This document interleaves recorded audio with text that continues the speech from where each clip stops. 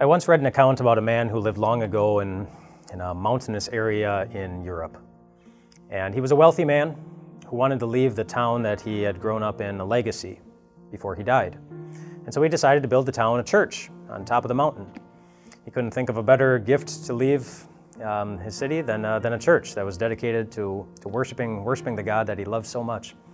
He didn't let anyone come inside the church the entire time that he was building it. He said you would only be able to see the church after it was all done. Then we would have a big open house and everybody would be able to come in all at once. And so they worked on the church and everyone was excited to see what was going on inside of it. And then finally the church was done. And on the outside it looked beautiful. And on the open house everybody went in, and on the inside it was just as beautiful. It was magnificent, it was marvelous. But as people were walking around the inside of the church, someone noticed there are no lamps. There were no lights. He didn't install any places to turn on a lamp or light a candle or anything like that. And so the guy who noticed that first, he went up to the guy who built the church and he pointed this out. He said there are no lamps. Where are the lamps? And the man looked at him and said, I did that on purpose. I did that on purpose. And then he took the big crowd and he led them out to a certain part around the church, and there were a whole bunch of lamps there. And he gave each family its own lamp. And he said, these are for you. So that every time you come to church, you're supposed to take this lamp with you. And then when you do, the place where you sit, it will provide light. It'll be a reminder of the wonderful power that we have in this world to provide light. And when you come here, your seat will be lit. But if you're not there, the place where you normally sit, it'll be dark. It was necessary for them to bring their light.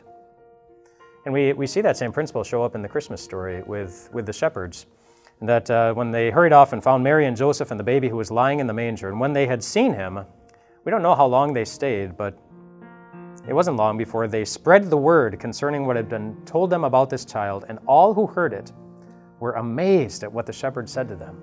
And you know what the shepherds saw then? The power of their light. They went out, these nobodies, these people that were overlooked by everyone, and nobody wanted to hang out with. And they created joy and peace and amazement by simply sharing the news of what they had seen and what they had heard about the baby in the manger. Their light was powerful, and so is yours. We are now a day after Christmas, a day after the celebration of our Savior's birth, and I hope it was amazing for you. But you are a light, which means that you have a job to do. Let that light shine within your own home, powerfully. Let that light shine in your community. Let that light shine among all the people that you meet, so that you can make the same kind of difference that the shepherds did, so that through you, God might bring joy and amazement and peace to somebody else living in this dark world that we all have experience in.